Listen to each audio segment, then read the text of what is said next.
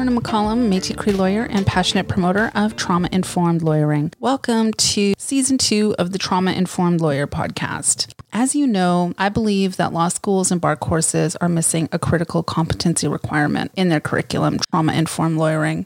Becoming a trauma-informed lawyer will, among other things, challenge you to critically reflect on your personal behaviors, beliefs, and biases, call on you to positively transform the way you approach advocacy, guide your practice to avoid doing further harm to others, and ask that you commit to remaining open to learn new and old knowledge you didn't know you needed before beginning your career.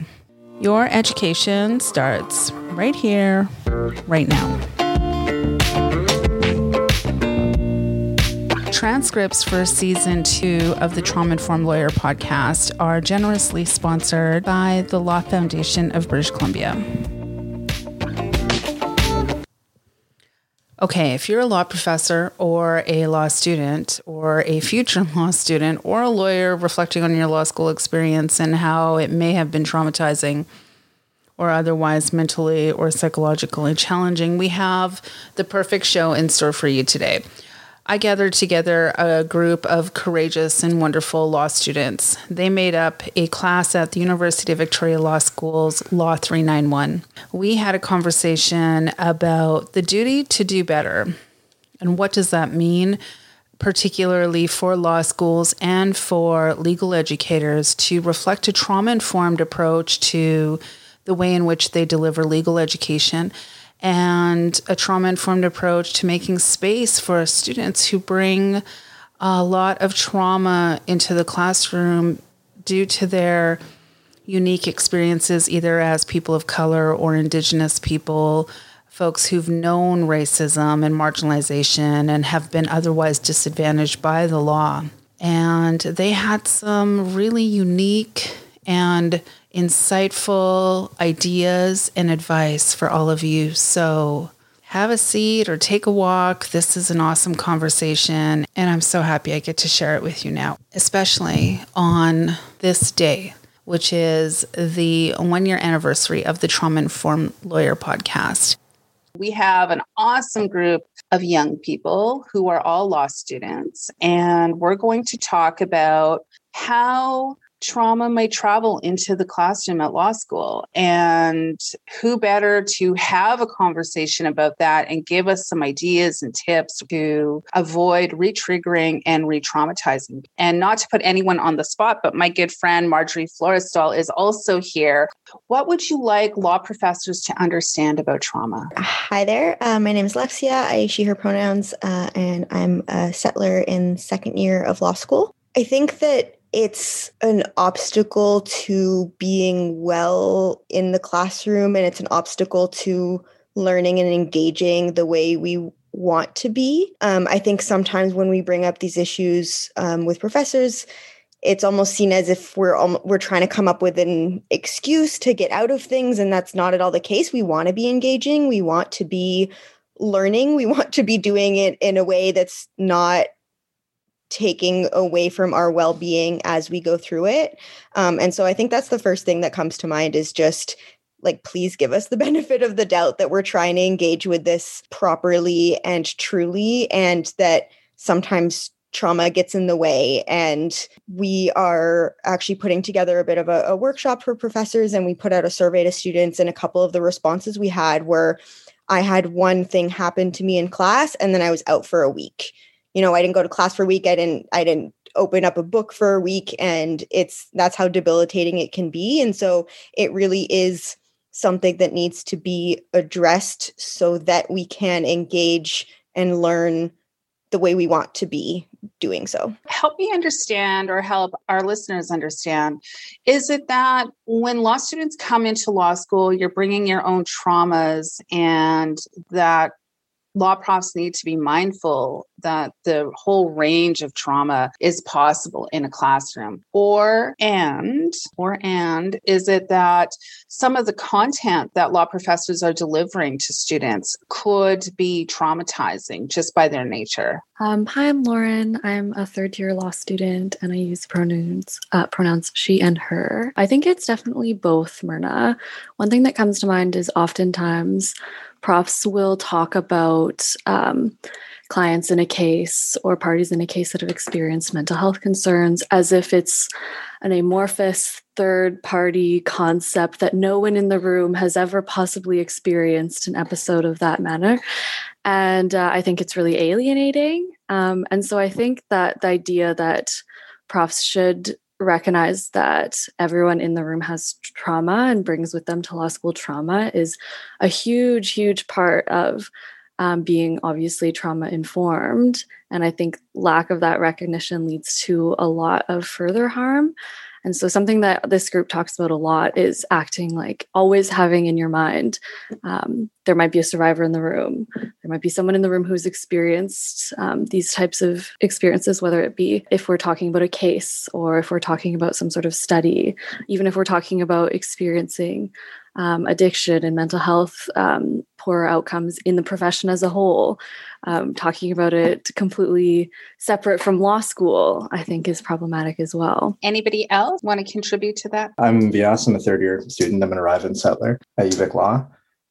I think because I grew up with a lot of and around a lot of toxic masculinity, in this conversation, there's always the voice in my head of the person, maybe it was me years ago, who tells me, who wants me to be skeptical about this whole conversation, who wants to tell me like, what is well-being? Like, just man up, shut up, and do your job. There's a lot of things I can say to that. One is I don't think we can do our jobs without doing this work and without creating trauma-informed spaces and trying to mitigate trauma in the law school, if not eliminate it. The other thing I was going to say is, in my experience, especially in legal nonprofit work, one thing I've learned is that a lot of people come into this job field and school because we have trauma.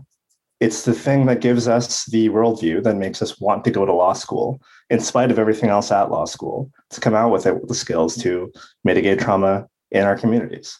And so it's not something that we just kind of happen to have in our back pocket that gets triggered once in a while at law school. No, it's the reason we came here. As somebody who's been policed largely for being dark and a migrant, that is one of the reasons why I came to law school. And so people can talk more to this about being in classes that maybe talk about criminal law content. But when I hear about a case, somebody getting pulled over, a dark person, especially a young dark man getting pulled over or street checked, I know that's happened to me. I think about myself in that. It's not that I don't want you to talk about that. I want you to talk about that properly if you're a professor. But I think people need to disavow this notion that, and because I've been disavowing myself of this notion that it's not just like a bone in your body that you want to treat nicely when you're in the law classroom. No, it's part of the reason you're here. And there's a way we can navigate around it to respect that. And I think honor that in the law classroom. In terms of what it is that professors could do to create a trauma-informed classroom or trauma-informed curriculum, or I don't know if it's content warnings, trigger warnings, the way they emphasize certain cases or the selection of cases that they choose for the purposes of certain courses. I'd be interested in hearing what suggestions you have. Hi, so my name's Britt. I'm a 2L at the University of Victoria in the Indigenous Law program. Métis on my mom's side. So I'm just thinking about one specific prof I've had this year who's sort of been doing all the right things, in my opinion. And she started that off before the semester even began. She sent us an email just being like, I've given you guys the option to do an anonymous survey, and you can tell me anything you think I should know. And it was like super broad. And it was like, if you have certain like traumas you want to let me know about. And I took that space and was like, yeah, like here's the shit that I've dealt with. And like, I'm going to have that in the forefront of my mind in your class. And this particular prof has also been really good at giving us like a week's warning when we're going to be talking about really heavy stuff. And like, this is mental health law. So every week is pretty heavy, but like some weeks are particularly heavy, and she's been really good at giving us forewarning, checking in throughout the class. And yeah, I just really appreciate that approach and sort of being proactive instead of reactive and having to repair damage. I like the focus to be on preventing it. Thanks, Britt. So what about for those students who maybe don't want to disclose? Because we know that there are many among us who do not want to disclose, right? For all kinds of reasons. What, if any, assumptions should law professors be making before they come into the classroom or as they're creating this content for students? My name is Romy. I use she, her pronouns, and I'm a 3L settler. Regarding what professors can do that doesn't put the onus on students, that puts the onus, let's say, on professors to figure out what to do to make their classes trauma-informed so students don't have to come forward and make these hugely personal disclosures, which can throw students off. I think the most basic step one is content warnings. Someone had the suggestion as we were talking about this as a group, go through every single thing that you talk about on your class schedule, on your readings list, and think about what topics are in here that could trigger somebody.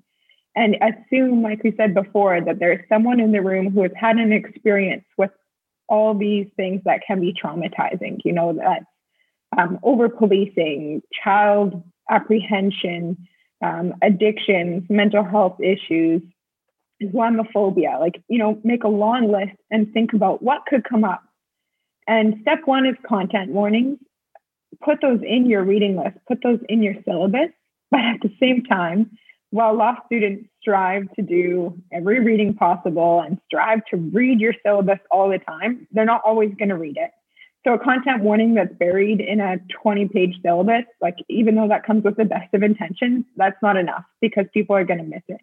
And people need to know before they come into the class that day that this topic is coming up, because once it's come up in class, it's almost too late. Some people don't want to be that person who walks out of class when this topic comes up. Like Britt had mentioned before, about a week in advance, flagging that this topic is going to come up, letting students know they don't have to be at class and they're not going to be docked participation grades or anything else for not attending class.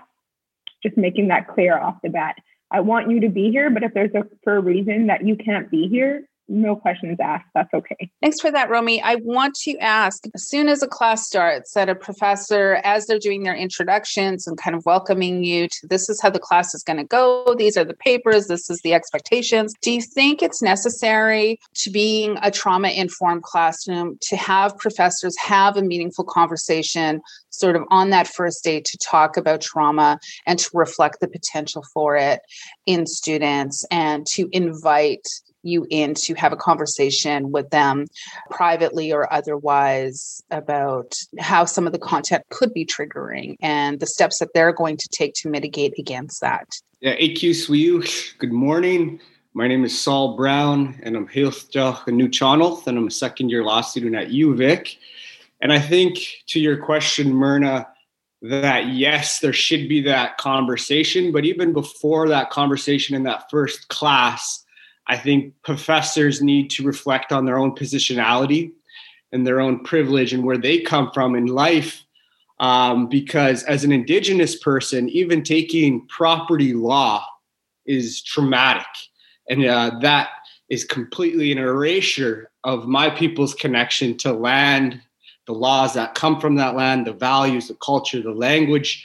And coming from as an Indigenous person from 4 people who went to residential schools from that long line of trauma and not being defined by that trauma, but still being very mindful of it and thinking about that, how the over-incarceration rates of my people, my relatives, my family members, and how that affects me in every single class. It seems like even with tort liability, we're talking about Indigenous people being wrongfully accused and how they can't go and seek damages because of some arbitrary distinction in the law.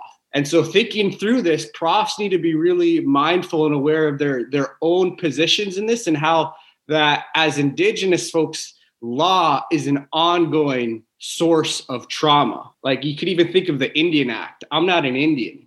I'm Hiltja. So even for us to have that as a statute, as a federal law that defines me and confines me, and I have a little number, a little status number, like to me, that's some really harmful stuff. And for people just to think that this is not a thing or to treat it as if that's just the rule of law is very harmful in and of itself.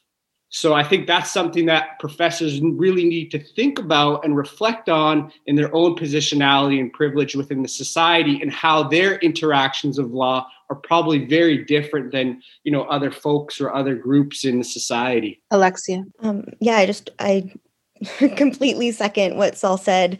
I think I want to add as well, just really explicitly, that law is violence. It's a colonial claim to jurisdiction that comes out of nowhere and that has a monopoly on violence, be it through police, as Via said, through street checks, through incarceration. We're throwing people into cages, and then that state control continues through parole, through criminal records, etc. And so going into a class and having professors not acknowledge that, sometimes they're just kind of looking around being like, am I missing something? Like, what's happening? And so, yes, I understand we're being professionally trained. We need to go through a contract law class or a criminal law class. But I think at least having that conversation with students would be really validating, especially of those students who've had those experiences with the law or who've had family who had those experiences with the law. And I just think that's something really important, to acknowledge in law school. Thanks, Alexia. Marjorie. Thank you for this conversation, because as I sit here and think about my own positionality as a Black woman, in fact, a Haitian American, so an immigrant who went to law school and who have the experiences that you're talking about. So I'm thinking about just in my contracts class, I remember way back in the 90s when I went to law school, the only time Black people showed up in the classroom was in criminal law, and one case in contracts law, Williams versus Walker Thomas. And it was about a Black woman who was a welfare recipient who bought a stereo. And we had to go over the contract doctrine. And the idea was essentially that she was so stupid and uneducated that she needed the courts to kind of step in and mediate between her and the contract that she signed. And I still, to this day, almost 30 years later, remember that conversation in the classroom. And I actually did have to stand up and walk out because it was a white male law professor talking to a white male student. And the suppositions they were making about this Black woman was more than I could bear. I wish I had had the words to be able to talk about what that experience had done for me. The only thing I had was silence, and I knew that I could not be part of that sort of conversation. So my absence, my withdrawal, was the only way in which I could speak to it.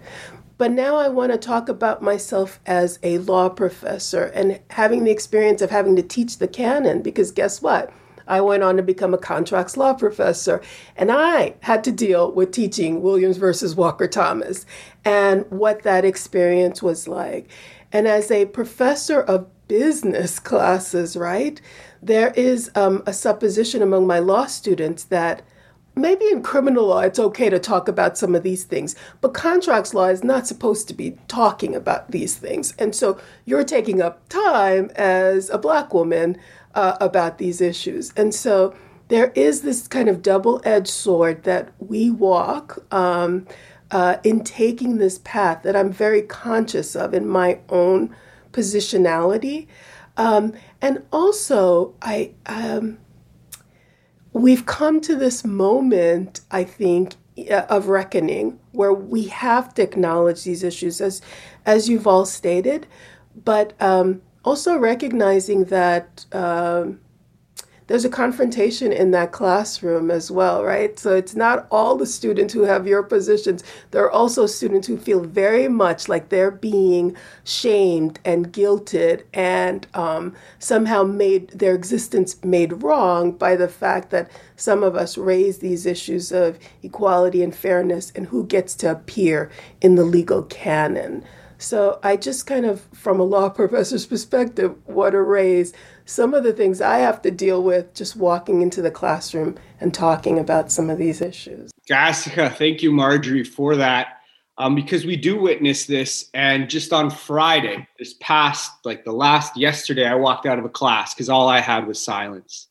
So I recognize that in you. And I told this group that I walked out because I just couldn't. So I guess for my question is, when you have these students, and I encounter these students all the time, and they're fragile, and it's their white fragility or their settler fragility that really makes them defensive or, guilty. So how then do you deal with these students who feel like, because of your positionality as a Black woman, as a Black law professor, how then do you engage with these students without catering to the white gaze and that white fragility, while still covering off what you need to cover off so they can be competent lawyers in the future? Wow, that is such a hard question, Saul, because it's the thing that keeps me up at night. So I guess I will come at it sideways and tell you a little bit about how I experienced it from the student role. I've been a lawyer for almost 30 years, but about 10 years ago, I stepped back and became a student myself. So I entered a Jungian psychology program, left the law behind for a while, and I totally lived the student life. And my experience walking into the program was I was the only person of color in the entire room, and no one even acknowledged that.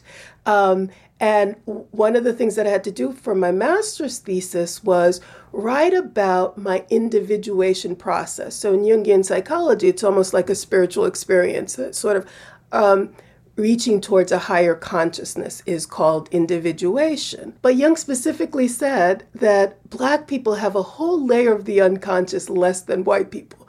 And so his presumption was, as a Black woman, I was incapable of attaining that. So how exactly am I supposed to write a thesis that talks about my capacity to do this thing that the person who invented the theory told me I was incapable of doing? And again, none of my professors in the program even acknowledged that as a reality. And so here I was being asked to do this thing that the theory tells me I'm incapable of doing. And in that moment, because I now had years of being a litigator and a law professor under my belt, I had words, right? And I knew what I needed to do. And I brought a far different experience there. And what I did was to educate my professors, the other students, on Jung's abject racism and how much of a double bind I was in to have to answer that question. And then I was able to go on and deal with the question myself. And I used storytelling, and I used all of these other skills that I now have available to me. So in answer to your question, I do that in my classroom. I bring in storytelling. I bring in multiple gazes so that it is not like a single flashlight viewpoint. I'm going to force you to look at it in this way and only this way. I articulate my positionality. I mean, I walk into the room and you can visually see that I'm a Black woman, but I am very clear about my status as a Haitian American because that's how I identify more than anything else. My status as a woman married to another woman, my status as a person who survived the Trump administration, all of those go into who I am at the moment of teaching these business classes where these issues are not supposed to come up.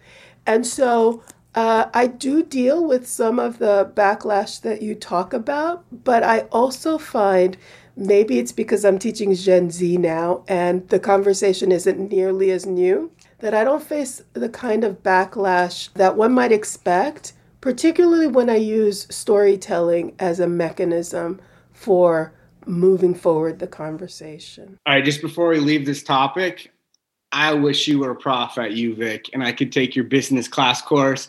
I don't want to go into business law at all, but I would definitely take your course, Marjorie. Thank you for that. I think, what you all are saying is really aligns with a lot of the training that I do around what trauma-informed lawyering looks like. Because for any of you who've attended any of those at least 2-hour intros that I do, the first things that I talk about is self-reflection. You cannot offer what you do not have. And so you need to reflect on how your traumas impact the way you attempt to connect with people or the way you disconnect from people. What are your triggers? What are the things that set you off? You should know what those are. How do you bring up the walls? How do you maintain boundaries? And how do you think about how other people might be experiencing you in certain settings? And are you a safe space for people? Like, that's a question I put to everybody. I don't think we can offer safety unless we actually possess safety. So in order to create a safe space, you need to be a safe space. I think for many law professors who are listening to this, if you're thinking, oh my God, like this, like, how do I do this? It really begins with thinking about yourself and thinking about how you answer that question. Are you a safe space for people? Because if we want law students to feel safe and empowered as they go through law school, it requires a lot of self-reflection and self-evaluation. And what do you know? And what are your sources of knowledge around certain issues? And I think it's quite the challenge if you are, for example, white and privileged and you haven't seen the world through any other lens. How would you know? I think Saul's feedback and response was really quite profound. In addition to self-awareness and thinking about content warnings and thinking about the lived experiences of people who are not like you, where do you think law professors can go to begin to get the education that they don't have, or they didn't even know that they needed, to do their job in a way that is reflective of the diversity and the diverse traumas that might come into their classrooms? Good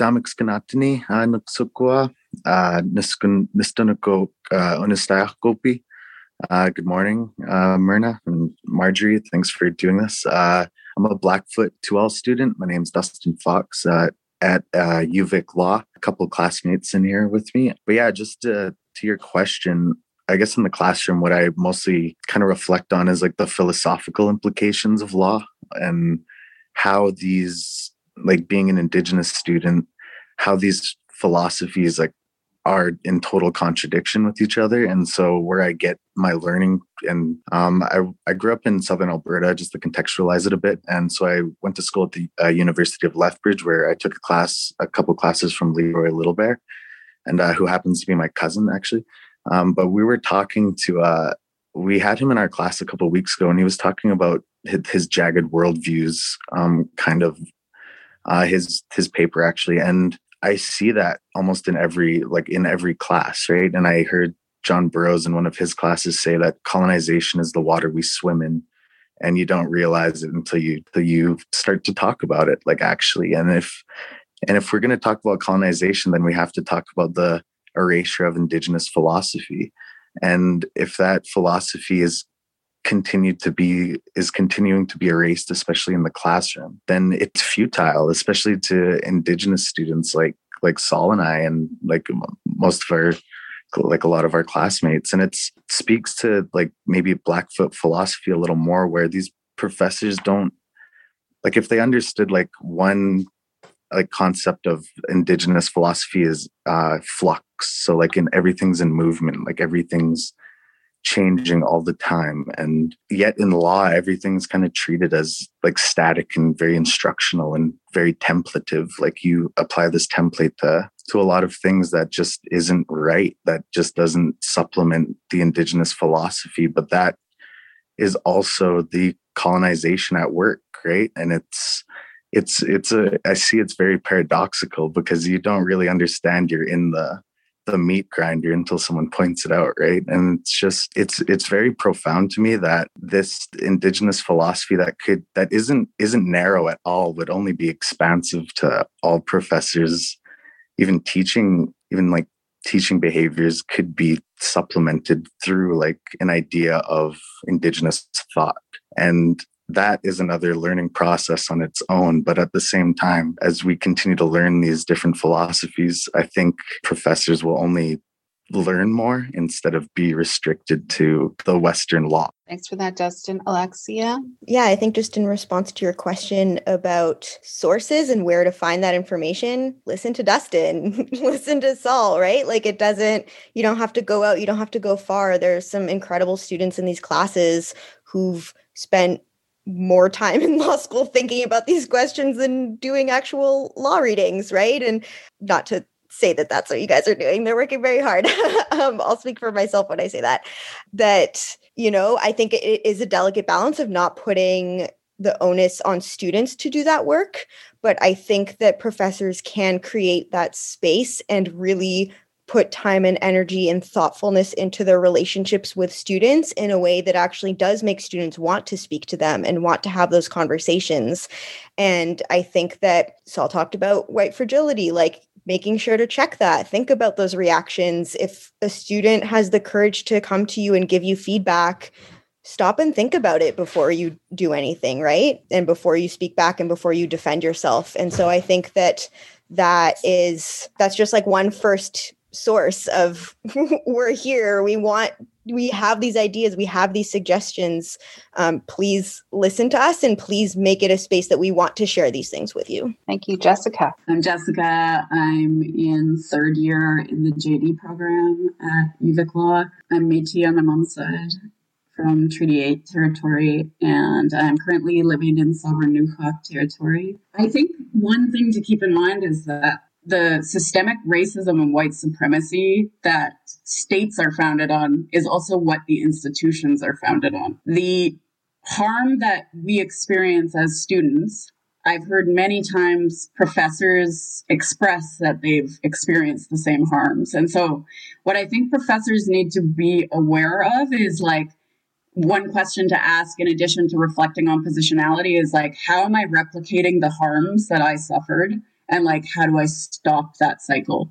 And I think one thing that often people might not think of is like, it's embedded in the structure of the class. And just because you've gone to a class in your time as a student where it's like, okay, we need to cover all this material. Do we actually need to cover all this material? Is doing the final exam where students are regurgitating information and not using critical thought the way to think about these issues? Or are there other things that I can bring to this from my experience that could possibly like stop the cycle of harm, or at least create a safer space for students to, like Alexia said, bring things up? Because every single class of students is going to be full of people with different experiences. And I think one of the issues with school too is the idea that there's the hierarchy of the professor and the students, and that students don't have experiences they're bringing to the table that could inform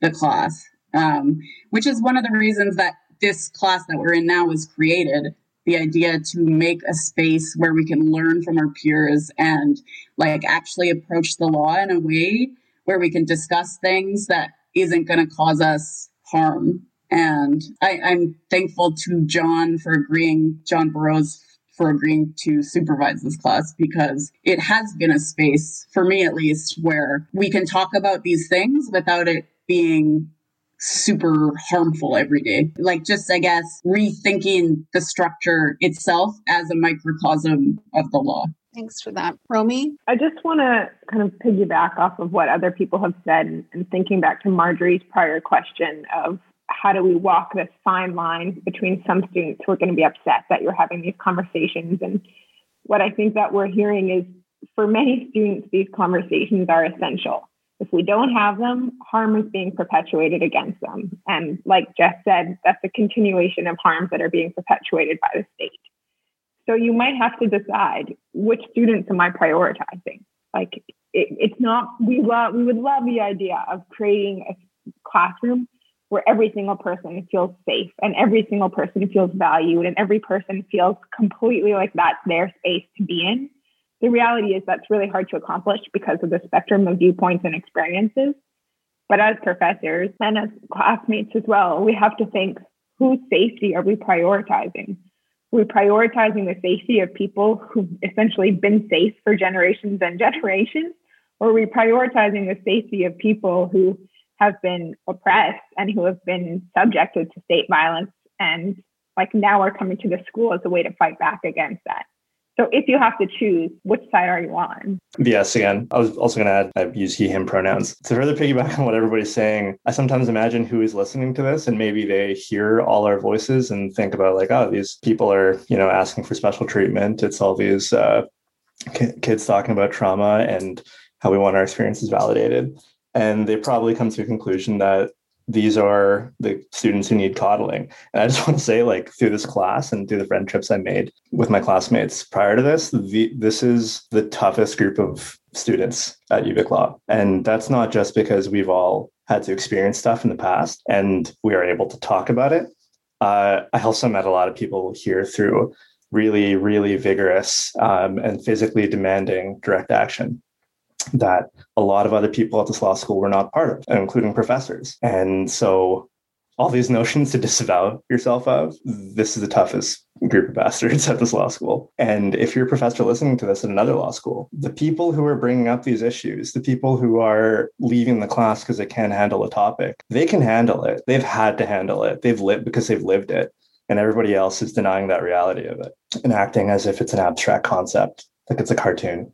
It's like, no, I was the guy in the car, or my friend was the person whose house was raided, or mom was deported. We're tougher than you. And we also pay all this money to be at this classroom. We want to fucking learn. So figure it out. That's powerful. Thank you. I haven't heard from Will. I'm Will. I'm a third-year law student and a teaching assistant, actually, at UVic. I think, yeah, a lot of what people have been saying, kind of the last few people who have spoken, are reminding me of something that I think about a lot, which is just like the value of play for learning and like the value of community. I think there's there are lots of classes where it's possible to just like, you don't really go or you don't really pay attention. You read your friend's notes for a couple of days before the final and you pass and it's fine. And that's a class where like people are just kind of checked out and you never needed to be giving lectures in the first place. And I think this class, this study group that we've been doing together is an example of you can do better things with people's time, right? You can, the point to me and like the good learning experiences that I've had are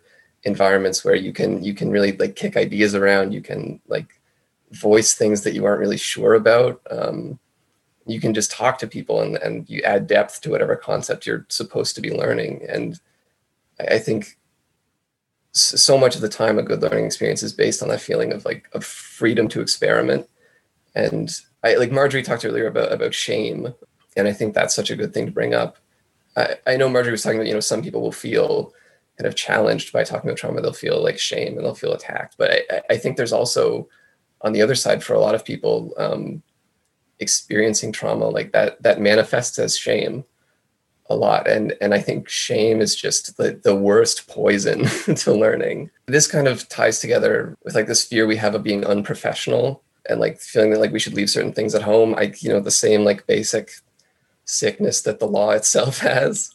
The law school should be this like sober place that's just for rational thinking. And like, if you've brought your heart to school with you, you're doing something wrong. And I think this is kind of what I hear and like what Vyas is saying, that like, no, I think that's the best thing you can possibly do. And like, I think the point, like one of the big points for me of the entire, trauma-informed education thing is like creating a space where that's possible, right? Where people do feel like they can show up for class, and all of that, just emerges out of a sense of safety. And like, that's what we're trying to create. You shouldn't have to abandon a part of yourself to get for the purposes of getting a legal education. I wanted to piggyback off of what Will said, thinking about the emotions. There are a lot of emotions in that classroom. And I think for most of your professors, and maybe this sounds untrue to you, but the truth of the matter is there's love in that room. I love my students in ways that I wasn't prepared for. I want you all to do well so desperately. I recognize as I move towards retirement that if I don't pass on everything that I've learned, I've essentially wasted my time.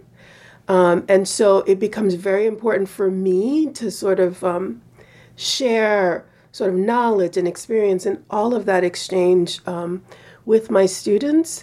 And I feel a lot of that pressure. And I want to say that there's shame in the room. So as I was talking, I was thinking about the shame that I experienced as a law professor when I got it wrong. And 3 moments maybe came to mind for me. One is an experience I'll never forget. I was teaching European Union law of all things. I had not been prepared. I had a Turkish law student and German student in my class, and I had not been preparing myself because I'm an American, that there would be something coming up in the room, and it was having students really say things about a student from another ethnicity that I would have been prepared for if they had been saying that about Black students in the U.S. So the ways in which I was primed to sort of stand in for Black-white issues, but I was not ready to stand in for Turkish-German issues, and I failed.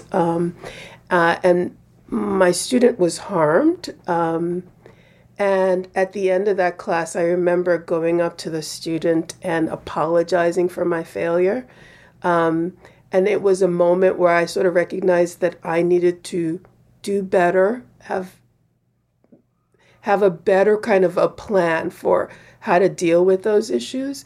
And so as I'm talking about that, I'm just reflecting on often your professors in the room get it wrong, and it lives inside of us all of the time. So I want you to know that we do recognize when we fail. And so I talk about the experience of my contracts professor failing. I still remember that moment. And I have to tell you, I have more compassion for him these days than I did then because of the moments I've failed. Another moment that I can remember is when a contract student came to my office hours, and this was after midterms, and the student was so pained and started crying, everything coming up. And I had no words and no capacity to hold that. And I remember just saying, let's talk about contracts, right? Because I didn't know how to talk about all of the other things going on in that person's life. And, frankly, as lawyers, we're not therapists and could probably do much more harm trying to pretend to be. But that was another moment of shame that sort of woke me up to the work that I needed to do within myself, because what law school did to me and law practice, I practiced for 10 years before I became an academic, but what those two things did to me was absolutely divorce my head from my heart. And I had to find my way back by doing a lot of outside work. So to bring this to a close, and I don't quite know how, but as I'm listening to sort of some of the emotions that are coming up for all of you, right, as students, I want you to know that there's a resonance for many of us as your professors. And what we're trying desperately to do is to break through that wall, because we absolutely care about you, and we absolutely want you to do well. And often when we fail, it's because we've defined doing well as training you to, quote, think like a lawyer, which is a mode of thinking that we sometimes define as being divorced from the heart. I've now come to understand that thinking like a lawyer is a way of deductive and inductive reasoning and a use of precedent, and all of those forms are what some of you have called templates. And what we need to do is to not divorce that from the emotions. That's what we need to all get better at. And many of us are trying. Thanks, Marjorie. Nicole? I'm Nicole. I'm a 3L. Perhaps my comment will seem a little bit insensitive after Marjorie's. It came to me before Will spoke. I'm sure there's many law professors like Marjorie who care quite a bit. But I was thinking about the ones who maybe are listening and thinking that this is a lot of work for them to do to change their approach to completing this course to instructing this course that they maybe haven't changed for years. But I just kind of think that an entire area of law can change with one Supreme Court decision. So I feel like, it's probably not that much work to add content warnings or to be more mindful. So I don't think maybe the argument that it's a lot of work is a valid excuse. Good point, Nicole. And it brings me to my next question. where there are professors who refuse to consider the traumas that either they're bringing into the classroom or that their students are bringing into the classroom, what is the potential harm? We're talking about you all, and you're a whole new, beautiful generation. What is the potential harm? I've heard some of you say you get up and you walk out of class, that it's really hard to come back into the classroom, hard to feel, or even impossible to feel safe in that environment. Hi, Myrna. Thank you. My name is Sophia. I use she, her pronouns, and I'm a 3L. I think we think a lot about the harms that come immediately in the classroom in terms of people having to walk out, people not taking in the content, people feeling disillusioned with law school and disconnected from law school in general. But I also just wanted to bring in that this is a profession that has incredibly high rates of mental illness and substance abuse to a tremendous degree.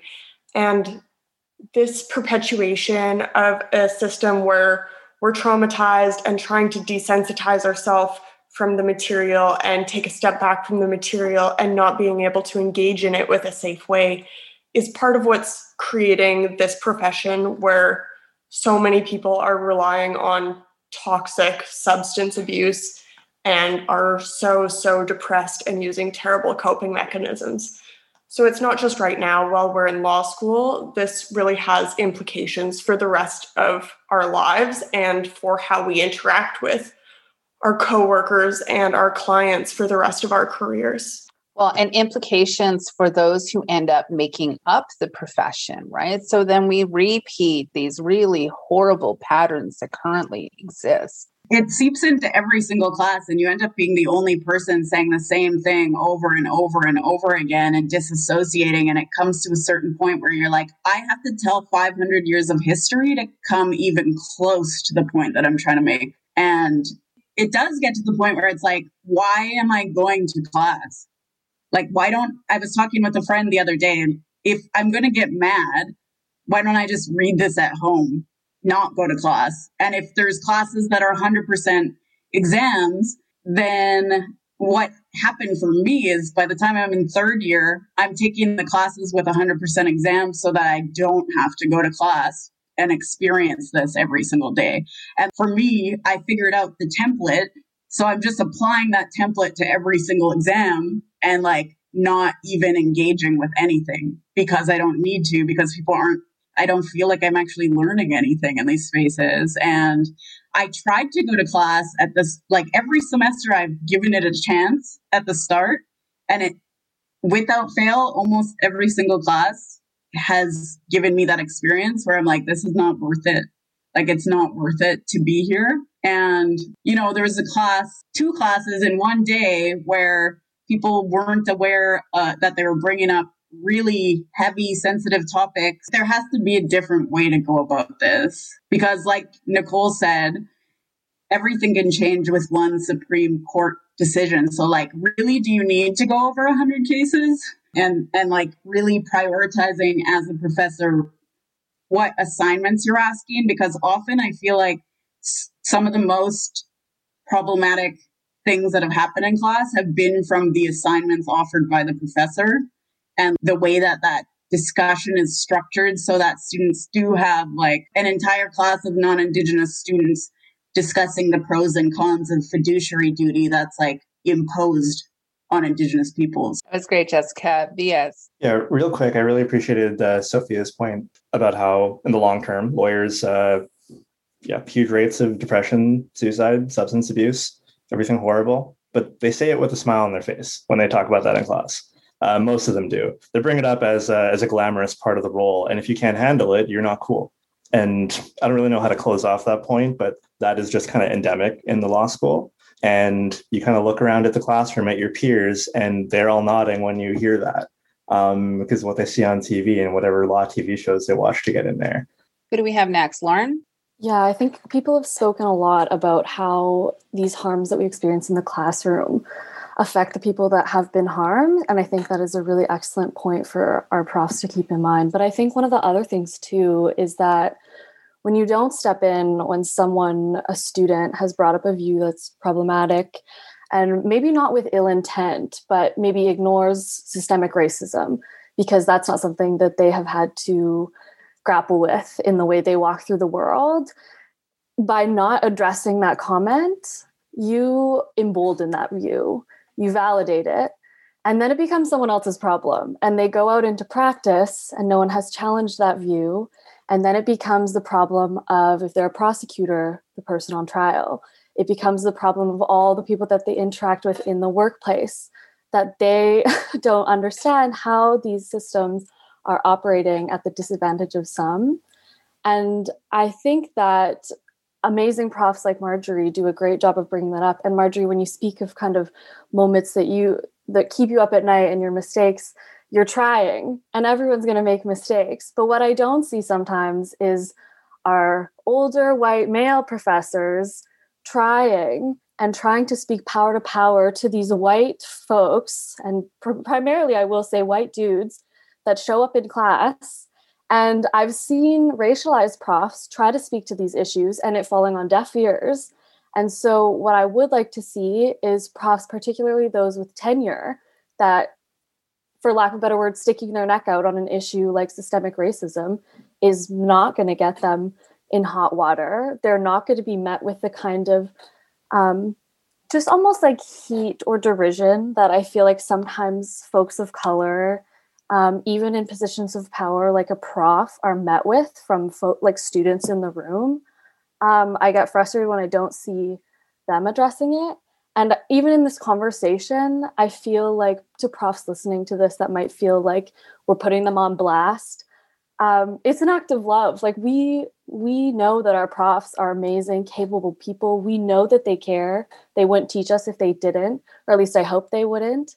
And so us trying to call them into this conversation about being trauma-informed, about making it easier for folks to show up into these conversations, but then also sending out professionals into the world that will improve the practice, is our act of love to you. It's us turning around and thanking you for all the work that you do and saying, we know that you're capable of being better. So here are some things that you can think of. And I think that oftentimes we think about this with the medical profession, right? Like, you can treat the symptoms after it's already occurred, or you can try to get ahead of the cause. And I think that profs in law schools have a really good opportunity to try and alleviate some of these issues we see in the profession over and over and over by just stepping in. Or if you don't feel comfortable in the moment stepping in, addressing it maybe after the fact, something like that, calling people into conversations and flagging that some things might be problematic, or flagging that, you know what, I didn't do a great job there, but I know that, and I hope you're okay. And if you need something from me, please ask. Like, just those sorts of conversations, I think, would make a world of difference, because it isn't just isolated to the law school. It flows out into the profession, both what behavior of yours is going to be acceptable and what you can ask from those around you as well. Yes. To add on to what Lauren's been bringing up about people around us, there's a lot of people in our classrooms who are going to be judges and prosecutors. And it's not just about decisions they're going to make in 5 years, 10 years, whatever. Some people are going to be working at the DOJ in the summer after 1L. Some people are going to be clerking right after law school. People who I don't trust with my car are going to be writing decisions for appellate courts, basically, for lazy judges. Like, I don't trust you, and I'm seeing you act in the classroom. Like, that's just what was shouting up to me. And the other thing that has been going on in this conversation, talking about the workload that maybe our demands put onto professors. You don't have to be therapists. You don't have to, it's not a lot of work, I think, to be able to create a safe classroom. I trust everybody in this class that we have together to be able to do that at this point. None of my friends here are therapists, so I don't see the problem. It's just a novel thing right now. It's just new. It's a new issue. And so there's new types of ways of thinking. You have to rewire your brain. It's not that you have to go do another degree. Like, you can be a better law professor by taking our advice. Like, we've had to learn this because we've had to live it also. So for any professor listening to that, like, I don't buy that excuse. Like, it's right there. You just kind of can't see it right now. Saul? Yeah, I really agree with everything that's being said. And I just want to say, like, there is this power dynamic in the classroom, and, but oftentimes we forget how powerful we are as students and the duty and responsibilities we have to the next generation of law students and little law babies coming through. And so reclaiming that space, really owning that like this, and standing in our truth, no matter how hard it might be to stand in that truth when we're dealing with trauma and being trauma informed. And I think there's a lot of power in being a truth teller. There's a lot of power in that. And like, Myrna, to me, you're a truth teller, right? And I don't want to fangirl over you right now on your podcast, but you're a truth teller. And Marjorie, you spoke about your responsibility to pass on all your knowledge onto the next generation so we could break these harmful cycles that do perpetuate violence and harm. And so that's what I think it's all about here. And as students, what we have, and to Vias's point and Sophia's point, we have this duty and responsibility to do better, to hold you accountable in a good way and invite you in, right? And I think that's what we're talking about here is, and so I don't want to make it like, we're these passive people who come into your classroom and are not going to say anything and hold you accountable as that next generation of people who have a positive duty. As an Indigenous person who's the first in my family to go to law school, I have a positive duty and obligation on myself to make sure that the next young person who wants to come to law school for my family has it better and doesn't get as harmed, or has a better experience and can actually learn vibrantly and healthily in a space that will respect them as an Indigenous person. And so I just wanted to really make that point about, us reclaiming our power and putting the onus back on the law profs to do better by standing in our truth and not having any shame about it either. Not saying, oh, this is something we don't talk about in law, but yes, this is something we need to talk about in law, to practice law, and not just colonial law, not just the common law, but Indigenous law and other forms of law, and the way we practice law outside of the common law. Britt. This might be a bit of a tangent, but I'm just thinking about like the power of of community. And like a lot of times when we've had like really traumatic days at law school, or like we knew like we were going to be talking about residential schools in a really problematic and unsafe way, it was us, it was the students, it was like Indigenous law students specifically who were like, okay, like here's the game plan, like we're going to meet here after class, like we're going to have food, we're going to smudge, and yeah, like just the value on community. And it doesn't have to be like an us versus them with the profs. Like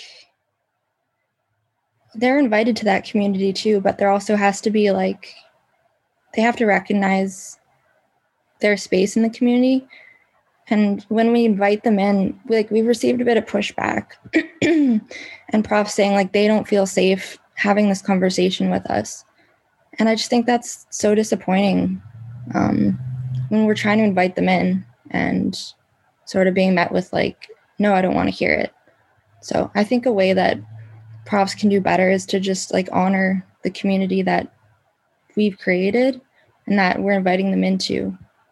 I don't think that's a tangent at all, Britt. I'm glad that you brought that up, because I was thinking, as I was listening to all of your beautiful perspectives, I was thinking about how, we've been talking about the duties or responsibilities or obligations on the individual professor, what they can do in the classroom.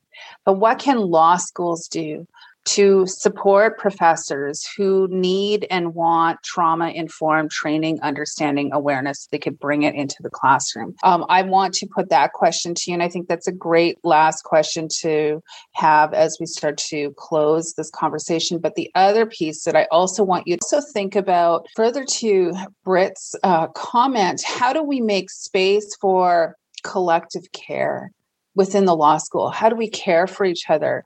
Sophia.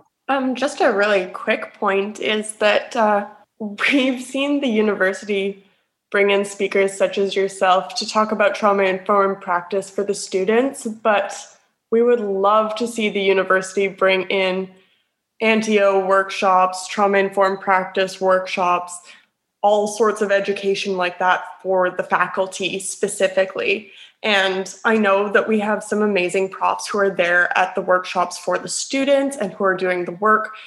But if we could have those workshops being funded for the faculty with a pressure for the faculty to attend and with a focus specifically on legal education and how they can do better, I think that would make a world of difference institutionally, because then it wouldn't just be the individual professors that are trying hard on their own. It would be an institutional change. Good point. And we're looking at institutional change. Like, that's the whole point. That's the whole point of this podcast, The Trauma-Informed Lawyer, is to change the institution, to change the profession, to think about the ways we are traumatized by the work we do because we blindly uphold the status quo, or we buy into this idea that we can compartmentalize and leave our traumas at home, or that our work is not traumatizing us. Yet every day it is.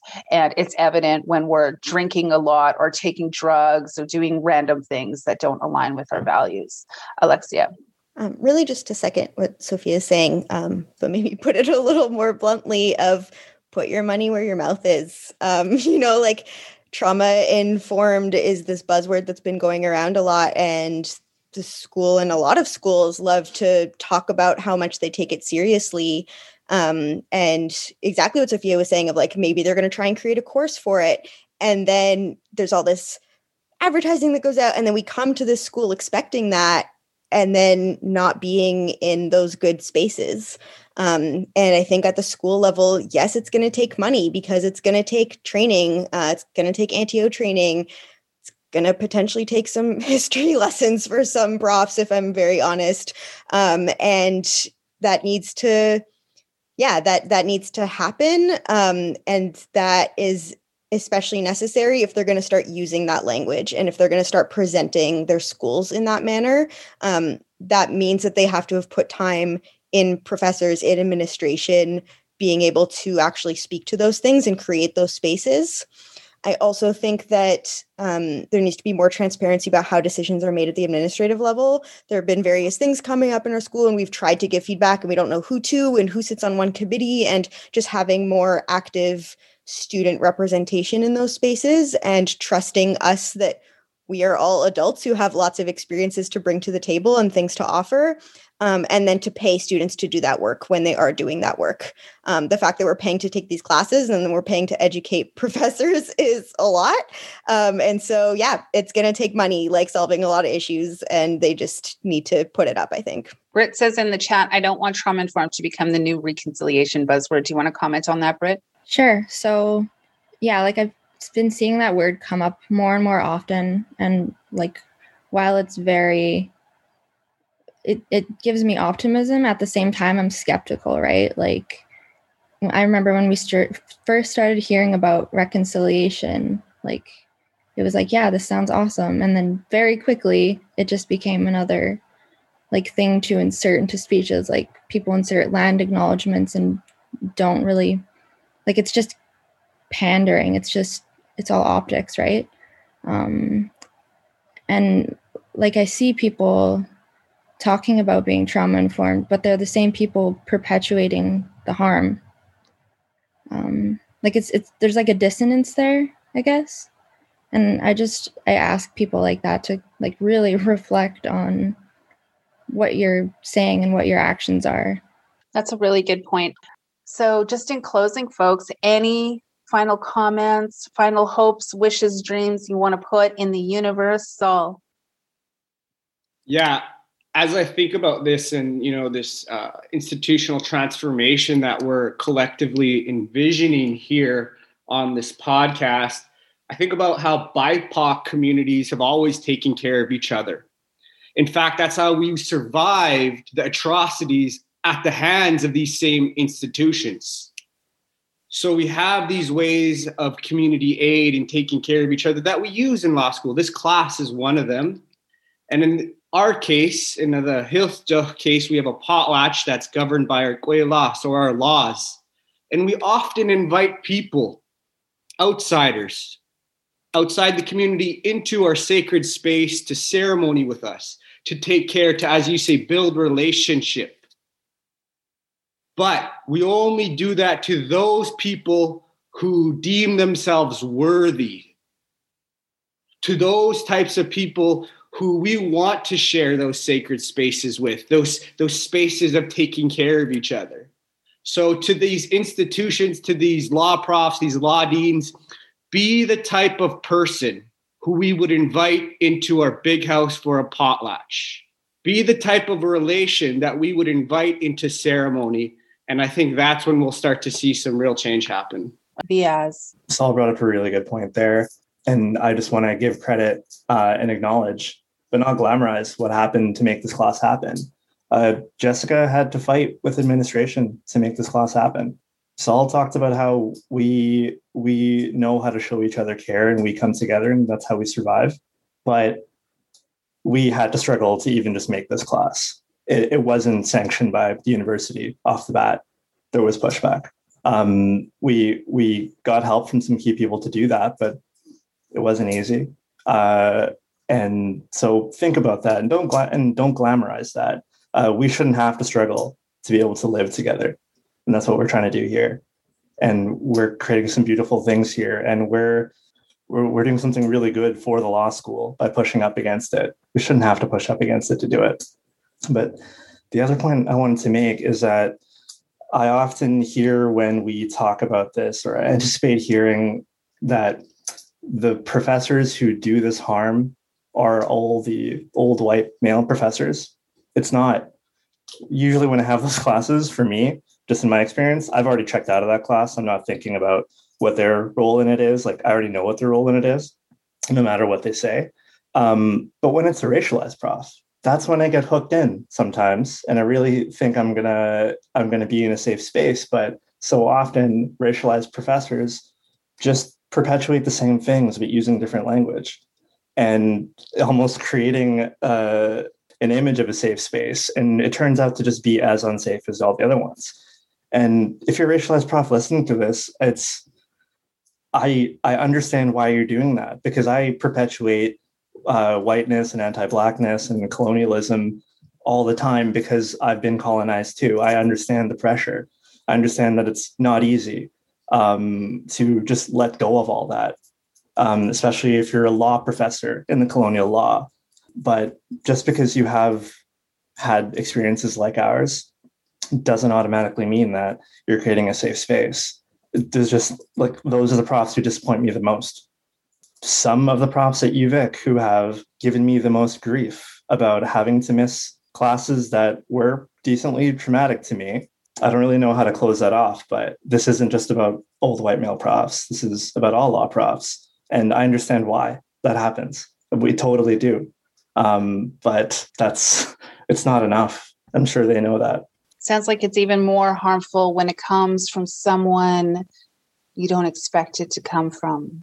And then you have to also then think about how they got there and the kinds of compromises they've had to make to get to stay in that environment, maybe, and to succeed in that environment. Marjorie. Oh, I'm still taking that one in. That one hit really to the bone. But thank you for that. It feels like an important wake-up call.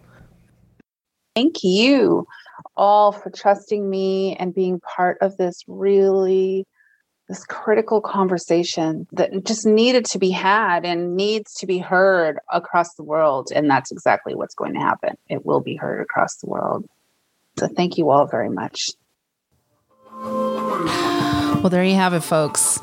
Another awesome episode with some pretty insightful and self-aware guests. Remember these voices that you've heard here today because they are the future of this legal profession. One day they will be our judges and our chief judges. Maybe even one day our minister of justice and maybe even a Supreme Court justice. Thanks so much for tuning in. Please leave a rating and review if you're listening on Apple Podcasts. If you want to give me any feedback, you can find me on Instagram at the Trauma Informed Lawyer, as well as Twitter at the TIL Podcast. Until next time, take care, everyone. This episode was recorded on the traditional unceded territories of the Squamish, Tsleil-Waututh, and Musqueam people.